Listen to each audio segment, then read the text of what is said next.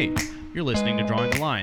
I'm Roman McCutcheon. And I'm Brad Reeves. And today we're going to talk about homosexuality again. Yeah, this might be a tough one to squeeze into a part two, but I think we can do it. Let's get started.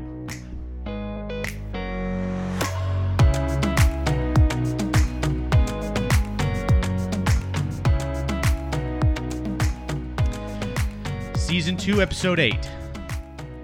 Part 2, 7. Part dos. Yeah, we made a weed reference, and now that's like all I'm thinking about. Can I say that? Can I just go ahead? I mean, is that too far? Right. Marijuana you made a joke about how the first thing God did was make certain plants illegal or right. Yeah. fruit. Yeah. So plants. I don't know. I saw it on the internet, so it's got to be true. It was pretty right? funny. It was kind of funny, and now here we are. Back to our regularly scheduled programming. Yeah. We started homosexuality last week, and we're going to try to make an attempt to wrap it up. And I feel like every time we have a part 2 or we have this 2-part series or anything, it's always like, okay, it's still difficult, even though we're doing 2 episodes of it, to really decide what to focus on, is because I don't know, we could talk about, this subject could literally be an entire podcast in of itself. Well, and there's 7 in all the scripture. I mentioned last week that it wasn't until sort of the past generation where the word homosexuality appeared in English translations in scripture.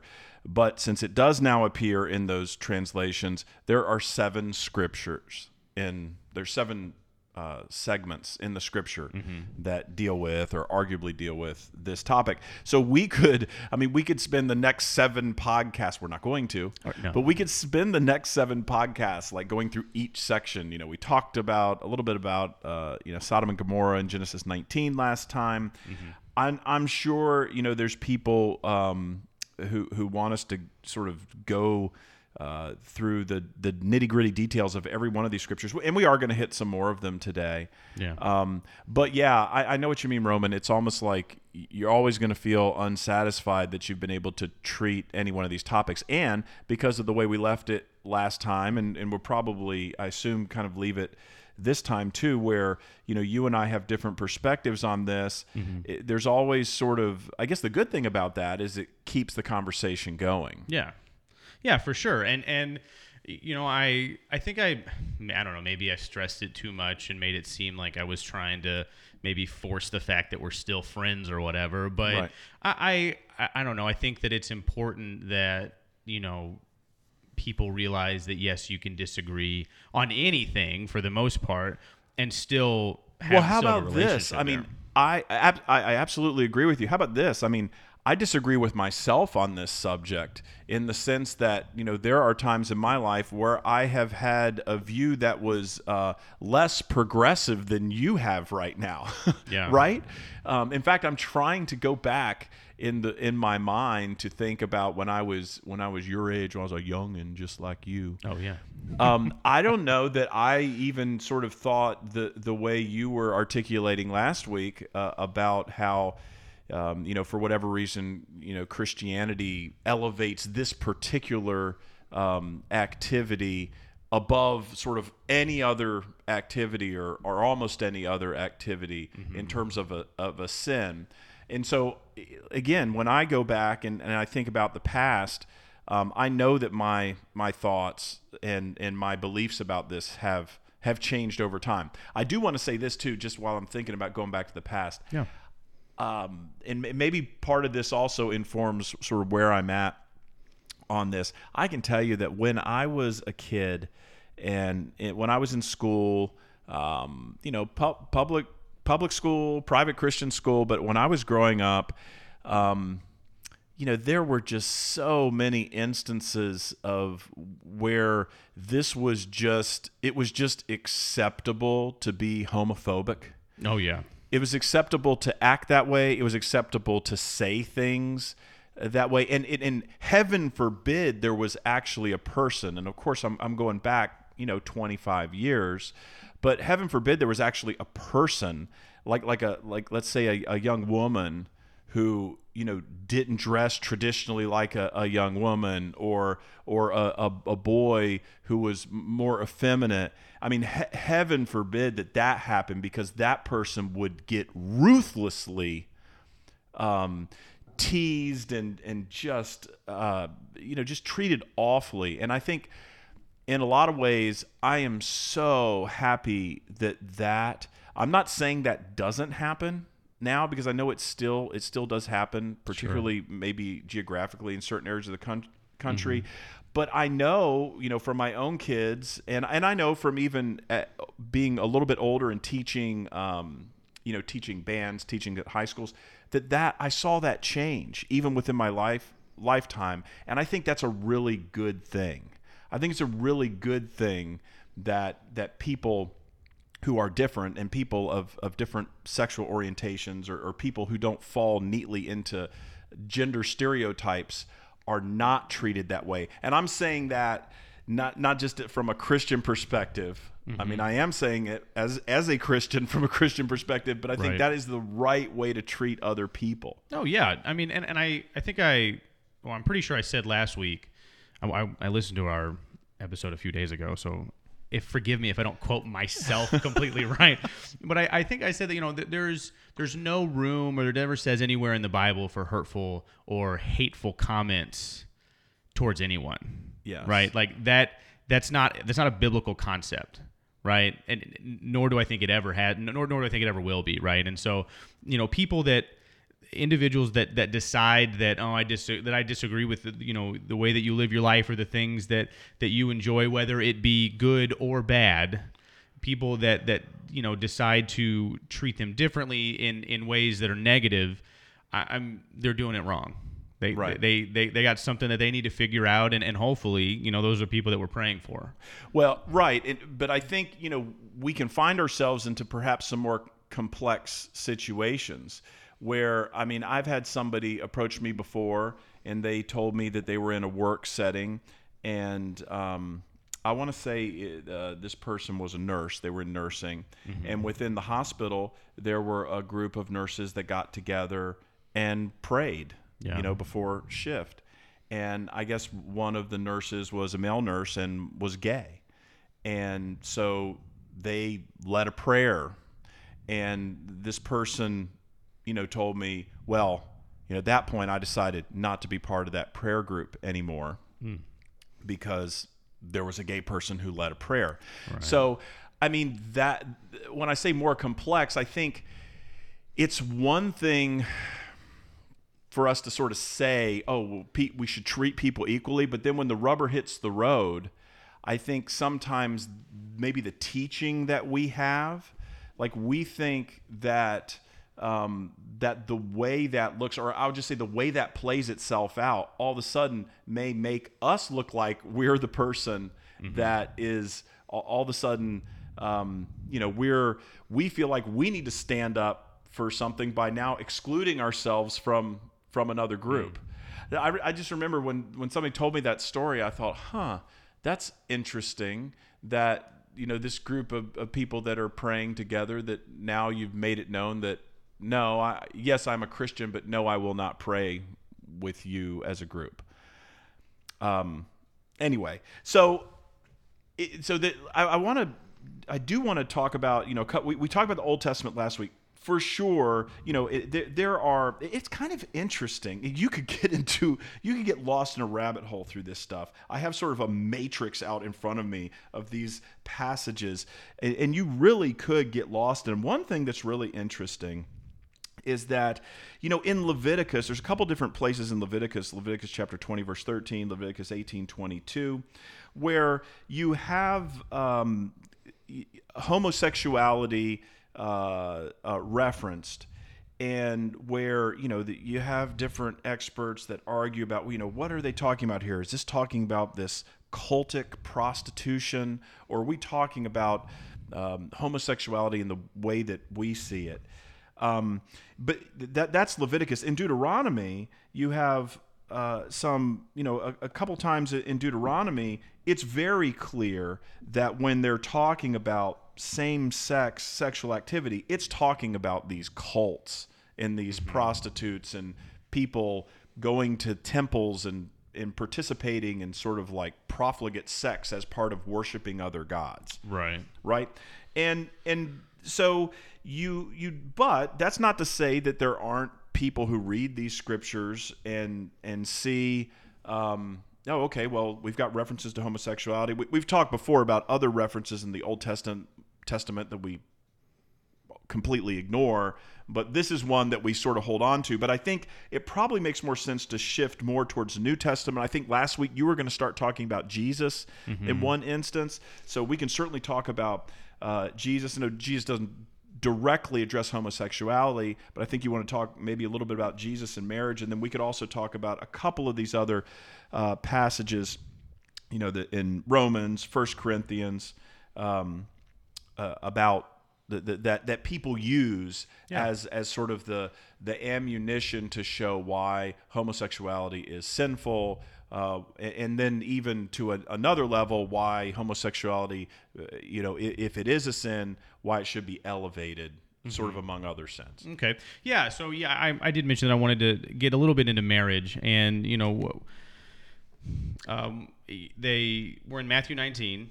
And I'm sure that when people consider the idea of when you're I don't necessarily know if this is one of the what was it with texts of terror, but no, I don't think this is one of I don't the think seven. This is considered one of them, but I want to specifically look at the idea of marriage here. And so the Pharisees are saying, hey, is it lawful for a man to divorce his wife for any or every reason? We're talking about divorce at this point, right? Yep. But to talk about divorce means that we're considering marriage, because you can't have one without the other, right? Sure.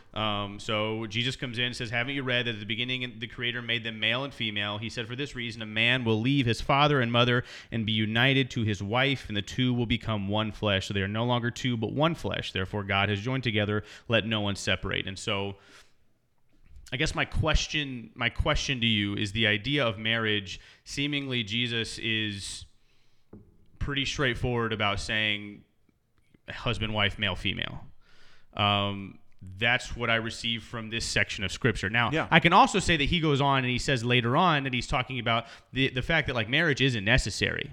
Right. Because he goes down, and I think it's starting in verse 11. He starts talking about eunuchs, and we'll get there. And so I'm not trying to state that I think marriage is necessary, but I do think that when we consider the idea of marriage, Jesus seems to be pretty straightforward in the concept of it being male and female. And so I'm interested to hear your thoughts. Yeah, absolutely. Well, I think number one is that Jesus was asked a particular question here, right? The question they came to ask Jesus is it lawful to divorce a wife for a cause? So the only question pending to Jesus at this moment is, should a husband be able to divorce his wife? This relates back to the Sermon on the Mount, because Jesus also taught on divorce in the Sermon on the Mount. Mm-hmm. And I think one thing that we miss because of our context, if, heaven forbid, either of our wives decides to divorce us, right, guess what, Roman? They can. You know why? Because it's legal for them to. Yeah. Okay? Mm-hmm. Guess what? In this culture, in this society, a woman could not divorce her husband. A woman was property. So what Jesus is doing, at least in my estimation, both here and I think back in the Sermon on the Mount, is Jesus is standing up for women, because a woman did not have the ability, she didn't have the choice to divorce a husband, whether she wanted to or not. And if she was divorced, in many cases she became destitute, because the husband was the way the woman had livelihood. So when you have, for instance, the woman at the well, mm-hmm, in John chapter 4, when Jesus says, you've had been divorced 5 times, you've had 5 husbands. Well, that wasn't because she was going around divorcing men over and over again. It was because she was being cast aside, mm-hmm, by men. So just sort of circling back, to me, that's the question that's being asked. Jesus isn't being asked, and to my knowledge in the 4 Gospels, he never is asked, is homosexuality sinful?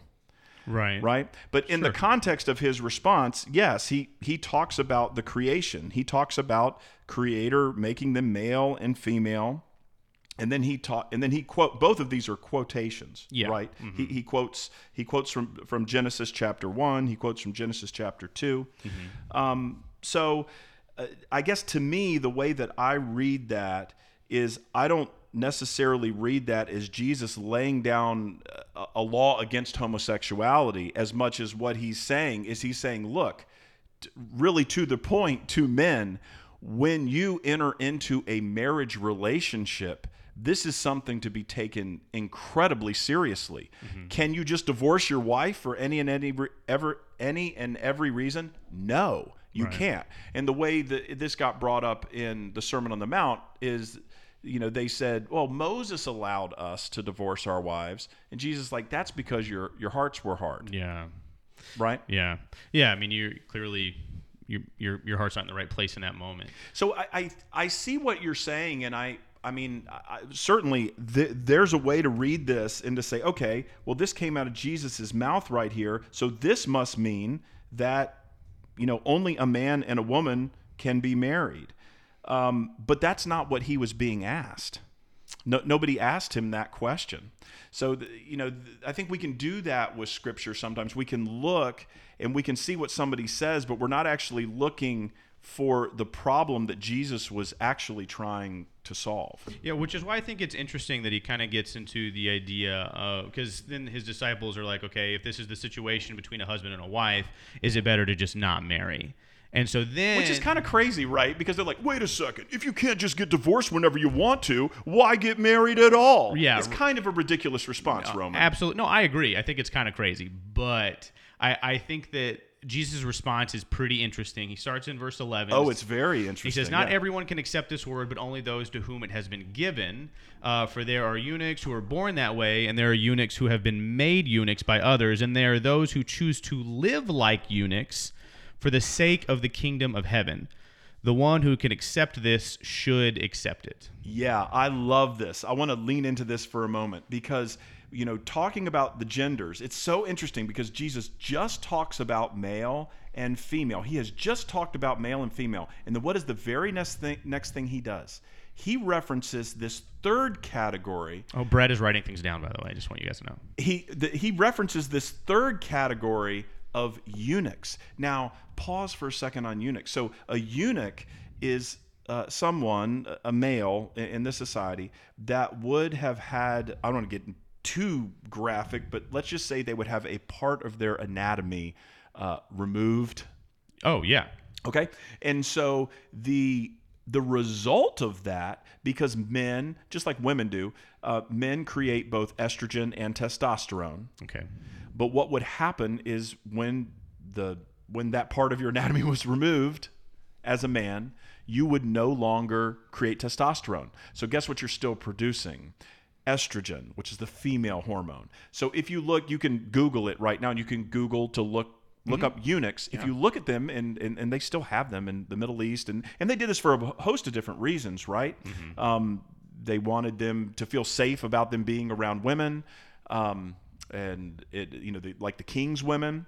Mm-hmm. There's all kinds of reasons. But what's interesting is that what happens to a male when they become a eunuch is that their voice goes up. Their voice doesn't change. Like if it happens at a young age, their voice never changes. Their voice stays high like a woman. Yeah. They start to develop breasts.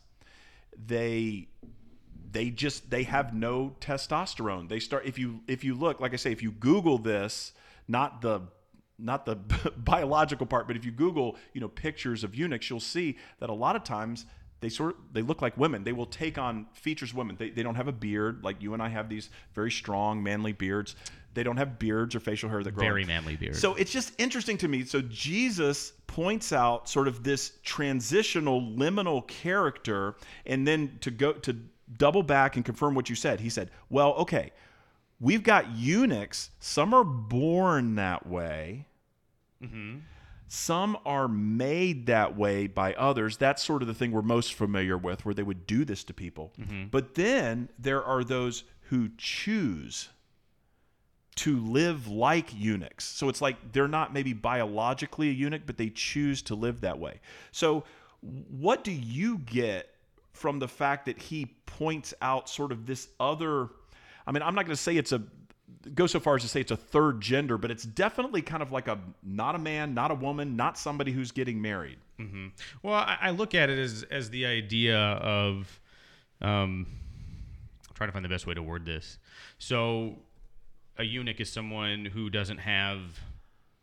Not fully intact. Right. Yeah, not fully intact, the ability to reproduce sexually. Yeah. Correct. Right. Yeah. And so, one of the ways that I have looked at this before is the idea that maybe someone who would choose to live like that is maybe that's something that because it follows it up by saying for the sake of the kingdom of heaven. Yes. So for me, that means that maybe they had, sort of like I think about, Paul's thorn in the flesh, right? Yeah. Maybe they had a very strong desire for something sexual. Now, and I'm not even necessarily, obviously we're talking about homosexuality and yes, do I think that it could potentially, the way that I view homosexuality as a sin. But they just choose to be celibate. Maybe. Right, exactly. And so I'm not saying that it is specifically homosexuality, but I think that like even the idea of just being sexually, immoral in general, right? And so to keep away from that sexual immorality, they choose to live like a eunuch. Correct. Right. And that's sort of that's the way that I look at it. I'm not trying to use that as this is why,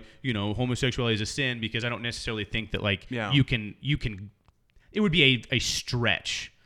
A very significant stretch to take that from that scripture. Well, what about those other categories though? The ones that are born that way and the ones that are made eunuchs by others? That means they don't really have a choice at that point, right? I mean, if you were made that way by somebody else, or born that way, but we'll start with made that way by somebody else. Probably one, it was a form of punishment back in the day, and so that was on them, right? Well, a lot of people think that Daniel was made a eunuch, and his friends. Yeah, absolutely. And so, and then the idea of being born that way. I mean, I'm pretty sure that.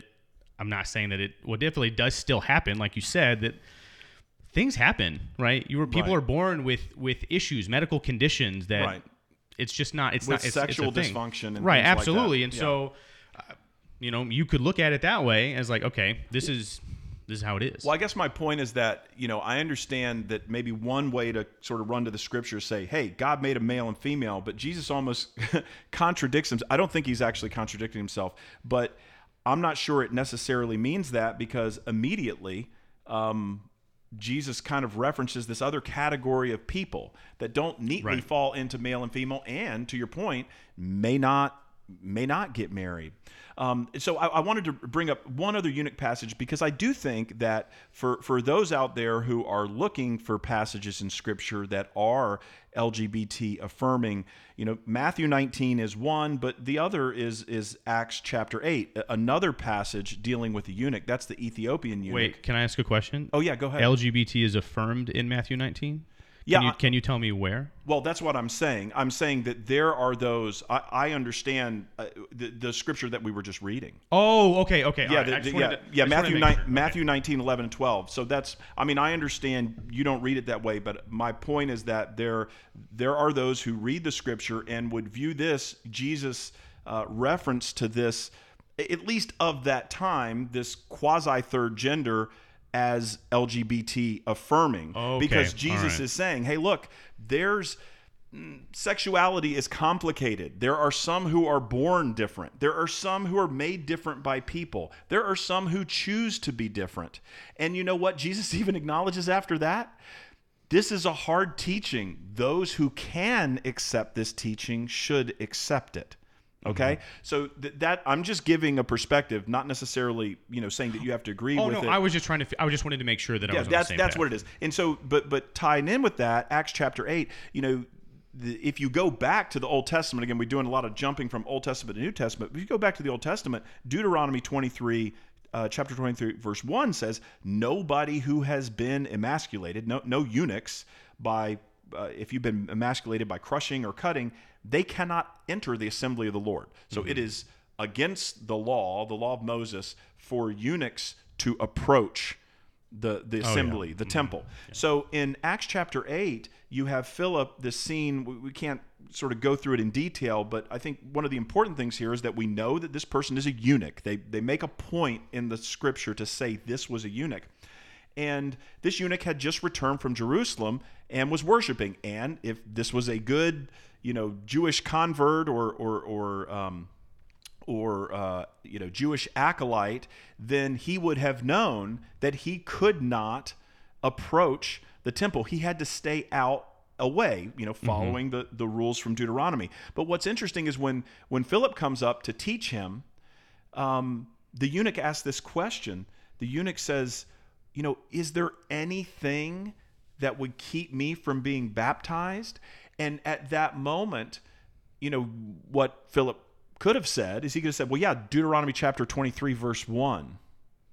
But he doesn't. Instead, he immediately takes the Ethiopian eunuch down and baptizes, which is interesting because, that I think for many Christian sects, that becomes like this proof text for baptism. But I think maybe a larger point that's missed, or at least a point that's similarly important, is that this is the first non-Jewish, he's Ethiopian, so not culturally, ethnically Jewish. This is the first non-Jewish convert to Christianity that we have recorded in Scripture.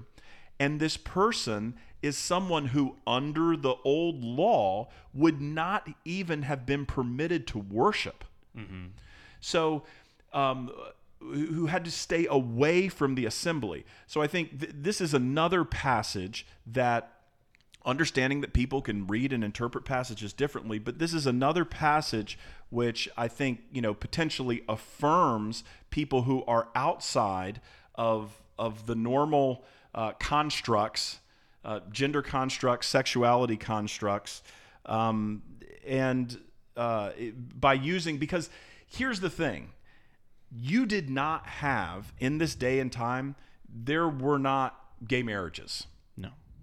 No, there were not. Right? It was not our society. So when you go to some of these other scriptures, like if you go to Romans chapter 1, verse 26 and 27, if you go to 1 Corinthians 6 through 9, when they're using these terms to talk about homosexuality, they are almost exclusively using terms that are talking about a situation where there is an extreme power differential, where you have some master who's having sex with a slave, so a male master having sex with a slave or with a prostitute, where there's this power differential between the two. This, what you would not have had in the first century at all, is you would not have had committed homosexual relationships like you see in 21st century America. I just want to make sure we decouple those two contexts, because they're just two different things. Well, yeah, the culture of then and the culture of now are very different. Completely. Very, very, very, very different. So Paul would not have had the opportunity to address whether it is right or wrong for two equals, not master slave, not wealthy person, male shrine prostitute. Paul would not have had the opportunity to address a situation where two people who are equals in society, who happen to be the same sex, decide to have a monogamous relationship with each other, whatever you want to call it. Right. So when I think about 1 Corinthians 6, he, at this point, he's just talking to believers, right? Right. And I mean, what he talks about, this is one of those texts of terror. 1 Corinthians 6, I think. You could start in, verse 7, I guess, or you could start in verse 7, 8, 9. Yeah. And so I'm going to start in. I'll start in 7. The very fact that you have lawsuits among you means you have been completely defeated already. Why not rather be wronged? Why not rather be cheated? Instead, you yourselves cheat and do wrong, and you do this to your brothers and sisters. Or do you not know that wrongdoers will inherit the kingdom of God? Do not be deceived. Neither the sexually immoral, nor idolaters, nor adulterers, nor men who have sex with men, and I'm going to get to that here in a second, nor thieves, nor greedy, nor drunkards, nor slanderers, nor swindlers will inherit the kingdom of God. And that is what some of you were. but you were washed and you were sanctified, you were justified in the name of the Lord Jesus Christ and by the Spirit of our God. I'm also going to come back to that because that's also important, I think, in my opinion. But, one of the things, so in doing research, and I think that when you're studying for anything that, at any point, might be questioned, which as a Christian, almost everything can be questioned and will be questioned at some point or another, right? And that's fair and that's okay.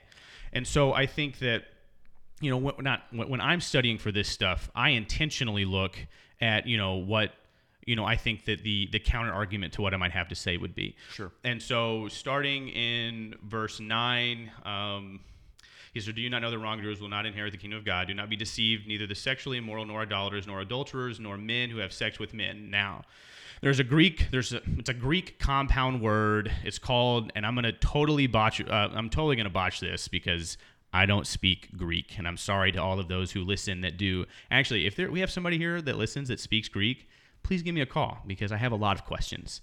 But the word that is used there is I think it's arseno koitai or something very similar to that. All right. Yep. So I'm sorry that I butchered that, but essentially it's a compound word. Arseno is men, and then the kodai or whatever is bed or mat or something. And so you put those together in that context, it would be like a euphemism that we use today for men being with another man, a male bed, so a man sharing his bed with another man. Right. Doesn't it also connote an effeminate? Because there's two words that are there. There's the first and the second. The way I think the NIV renders it is as homosexual between, but in the New English translation, that pick these words apart, they actually distinguish between. Well, they pick the words apart in the NIV too. I don't want to say that they don't do that in the NIV. Well, I just mean in the New English translation, they actually break it up and say passive homosexual partners, and then sort of the active homosexual partners. Sure. When I mean break it up, they break it up into two different categories. Yeah. You see what I mean? Yeah. Just in that particular list, they break it into two categories. They don't refer to just, it's the homosexuals. They actually break it up to where there's that term. I'm not going to try to say it, but that is we're going to get real graphic here, but that is the effeminate homosexual. Yeah. Who's the receiver of the homosexual activity. And then there's the active part. But that was the point that I was trying to make earlier, is that what this would have meant in this culture, not in our culture, but in this culture, what this would have meant is that typically the active, more male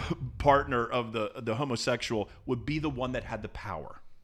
And so that other person would be that the effeminate, the one that's listed first, would be the slave, would be the boy. So it's either talking about, maybe something bordering on pedophilia, the slave, or the shrine prostitute. It was always the person who had power in the relationship who, that's my point about what Paul was talking about was not about two equal people who are both willingly entering into a relationship. That was not the cultural context. And I think that might be one of the where I think when I interpret this, I think I disagree, because I mean at this point he's just giving a list of things that are wrong. Yeah. And he's not calling out anyone in particular, other than when he talks about the idea of a passive or a passively homosexual or actively homosexual. And I think at that point, I mean, a part of Greek culture was, homosexuality in that time. But my point, and again, so this is something, we won't be able to resolve today, but if you research that time, what did not typically happen in that culture is you didn't have, let's say, a man in the ruling class who was 45 years old,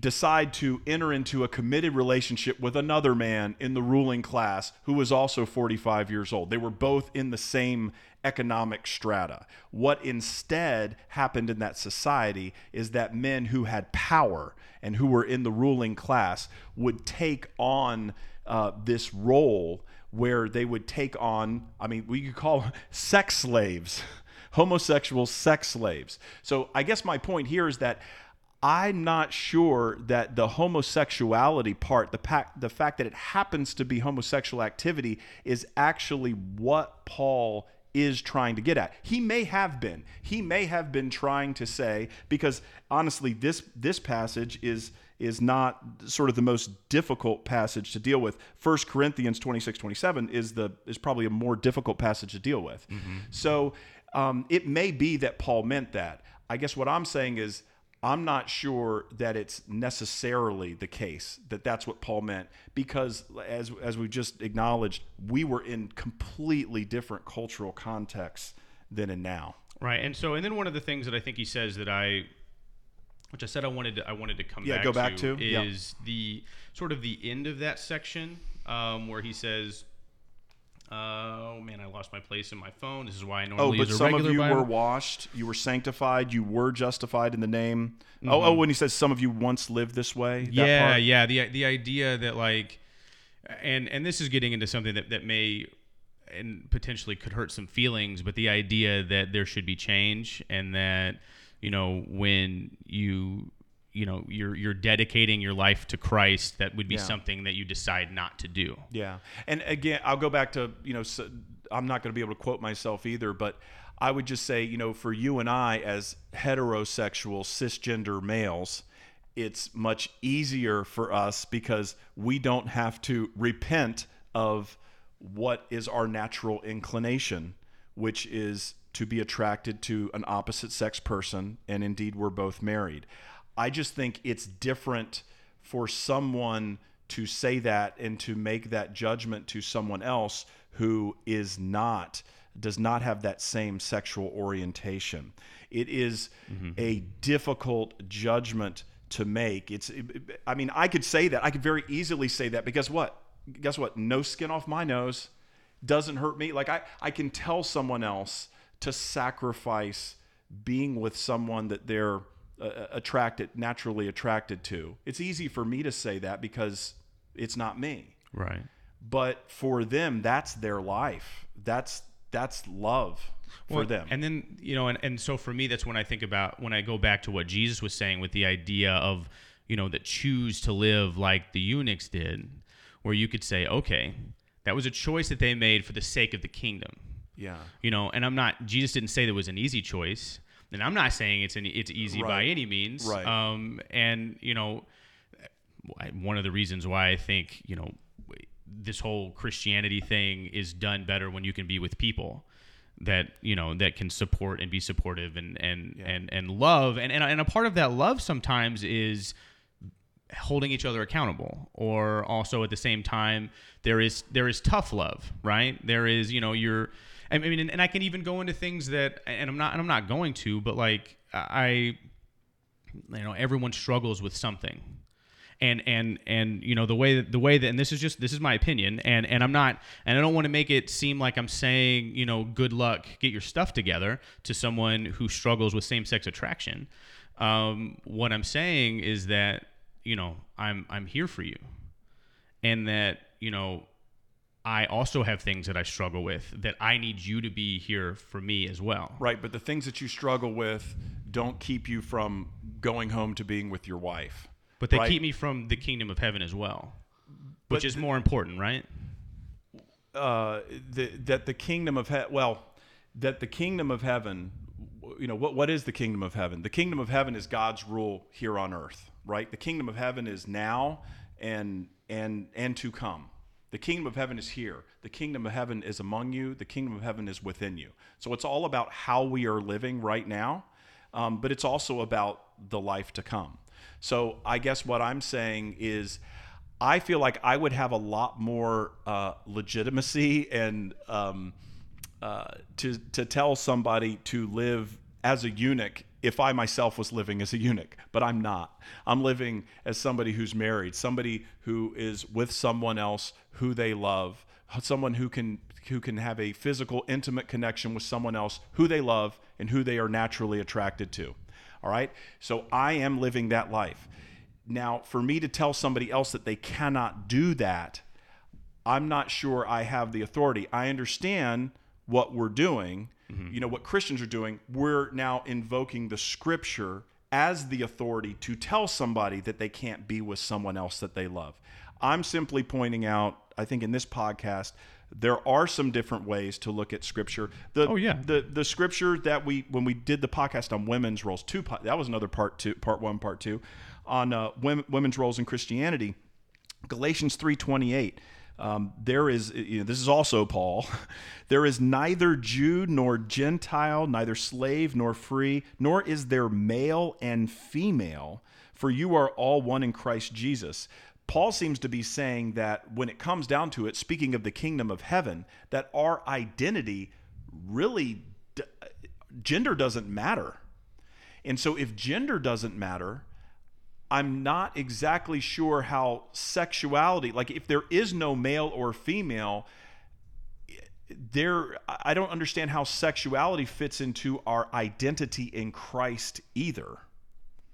I mean, I understand Paul didn't put in there, there is neither heterosexual nor homosexual, but I think that is a logical extension in that verse. I understand maybe even most people listening will not agree with me, but I do think that is an important verse that deals with equality, and certainly something if you're looking out there for a lifeline and looking for a verse that is affirming, there's one.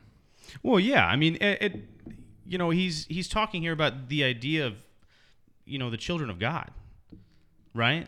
We're all children of God, and that's a very, hopefully, and it should be something that is encouraging, and I'm sure that there are also people listening that disagree with what I am saying, and it may be more lopsided one way or the other, Brad. It's okay. And so it may be easier for me to say these things, I guess. I mean, I'm saying this because I actually believe it, not because I want people to. I know you are, and I don't distrust your beliefs at all. I know that this is where you are, and like I said, I think where you are is likely at a different place than I was at, even at the same time I was your age. Right. In terms of your willingness, I think, to reassess these scriptures. Oh yeah, I want to make it known that yes, I believe these things, but that by no means that I'm not willing to study and look at different angles and look at different. I mean, we're doing it right now. Well, right? And let me make my similar confession is that this is something. This is you might be surprised to hear that this is not the first time I've thought about this. No way. No way. This is something that has been top of mind for me for at least 15 years. Because I'll tell you why. Because I care about the kingdom of heaven. Yeah. I care about Christianity as a whole. I care about those who follow the way. And it has driven me a little crazy because when I've seen different surveys, and this is something I think we just know, common sense. One of the top things, if not the top thing that people outside of the church would say about Christians is that they're homophobic. Yeah, that could be it. Yeah, right? I can see that. It's right at the top of the list. They might say judgmental. They might say other things. I'm talking about on the negative side. And I have mightily struggled with that and have really struggled with, why is this the case? I'll tell you what, I could absolutely be wrong with where I am. So let me just double down with where you are, what you have stated in the podcast before and what you've stated now, which is this. We have absolutely no basis in Scripture to treat people who identify as homosexual, LGBT, transgender. We have no reason to treat them as anything other than fellow image bearers of God. There is nothing in Scripture that tells us we can treat them as anything other than people who bear the image of God, just as we do. There is nothing. God does not love those people any less Oh, yeah. No, than God loves us. Absolutely not. God does not, or to say it the other way, God does not love us any more No. than those people. God doesn't love married people any more than unmarried people. God doesn't love people who procreate with children any more than those who don't. Yeah. I mean, these categories and these distinctions that we make up, we sort of come up in our minds with what does the perfect follower of God or Christian or Jesus follower look like? They look like whatever they look like. Right. Well, yeah. I mean, it's someone who sacrifices themselves, right?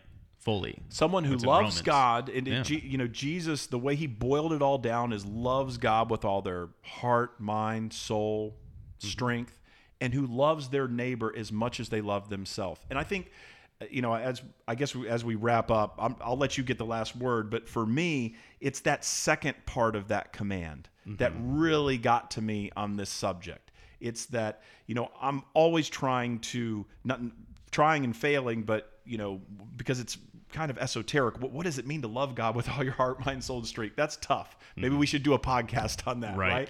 What does that look like? But loving your neighbor as yourself, to me, it's like if this was me, if this was my child, if this was my neighbor, if this was my parent, if this was my brother, if this was my sister, how would I want to be loved? How would I want to be treated? That has really been a guiding principle for me. And for Jesus, he says that's a guiding principle. So that is what has guided me. Yes, I understand there are scriptures that might turn you in a different direction. I do believe that whether we admit it or not, we emphasize certain scriptures and we de-emphasize certain scriptures. So, I've tried to list some of the ones today that to me have special emphasis. Oh yeah, for sure. And on top of the idea of like loving God and then loving your neighbor as yourself, right?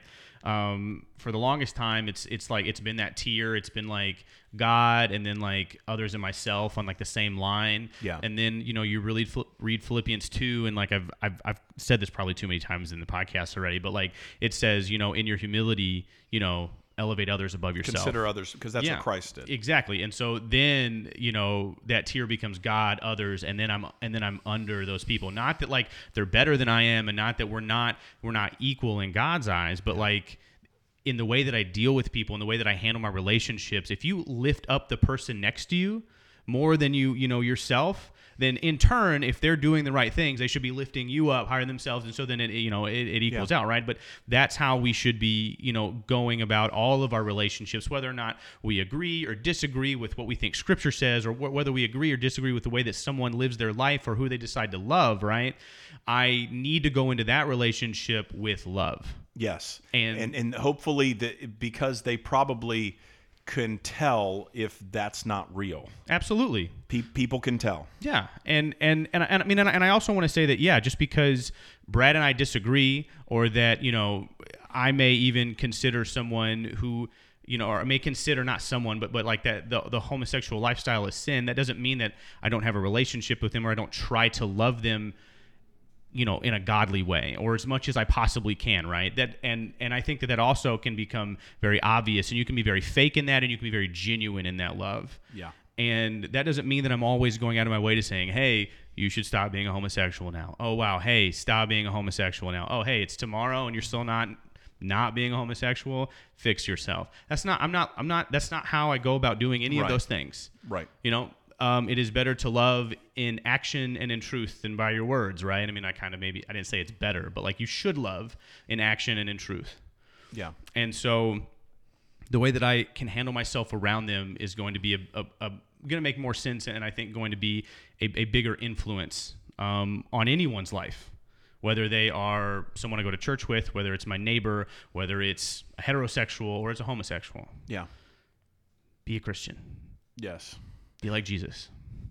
On my side of the fence, next Saturday, I'm conducting a wedding for a couple of friends, and they happen to be male and female. But I don't expect anyone to raise scriptural objections to that wedding. But I have thought about, well, what if two what if two people of the same gender ask me to marry them? Because this will be the second wedding I've conducted. I'm not ordained, but I don't know. I guess I can. The Commonwealth of Virginia allows me to conduct marriage ceremonies. Yeah. And I got to tell you, based on where I am right now, and based on sort of the things we've talked about in my studies, I would conduct a wedding between two people who loved each other and were willing to commit to each other for their lifetime, and I wouldn't have an issue with it. And that's not something I would have said at other points in my life, but that's something I'll say now. And you being ordained and a minister, the fact that I'm presuming that you wouldn't do that, which is okay. Thank you. So you guys, if you're listening within the sound of my voice, you just come to me. I'm not even going to answer the phone. It's not true. Not true. Okay, well, hey, we're wrapping up. Want to talk a little bit about what we're going to talk about next week, and that is the idea of sin. Yeah, because we've kind of delved into it a little bit, and sin has been hot lately. My wife and I have been talking a lot about, there's something about that word that just kind of maybe makes you squirm a little bit. It makes me squirm a little bit. Oh, yeah. And there's a lot of things that I think can come from that too. So I'm looking forward to delving into that. Yeah, I think it's going to be great. We're going to talk about different levels. We're going to talk about how sinful I am and the things that I do, and we're really going to focus on that, actually. 100%. The focus is going to be Roman's sinfulness, how far he misses the mark. Yeah, that's going to be the title of the next episode, Roman Sin. Okay. Well, anyway, hey, thank you guys so much for being with us. Really enjoyed the conversation. Glad to have Brad as a friend and a fellow brother in Christ. Thanks for being with us, and we hope you have a blessed day.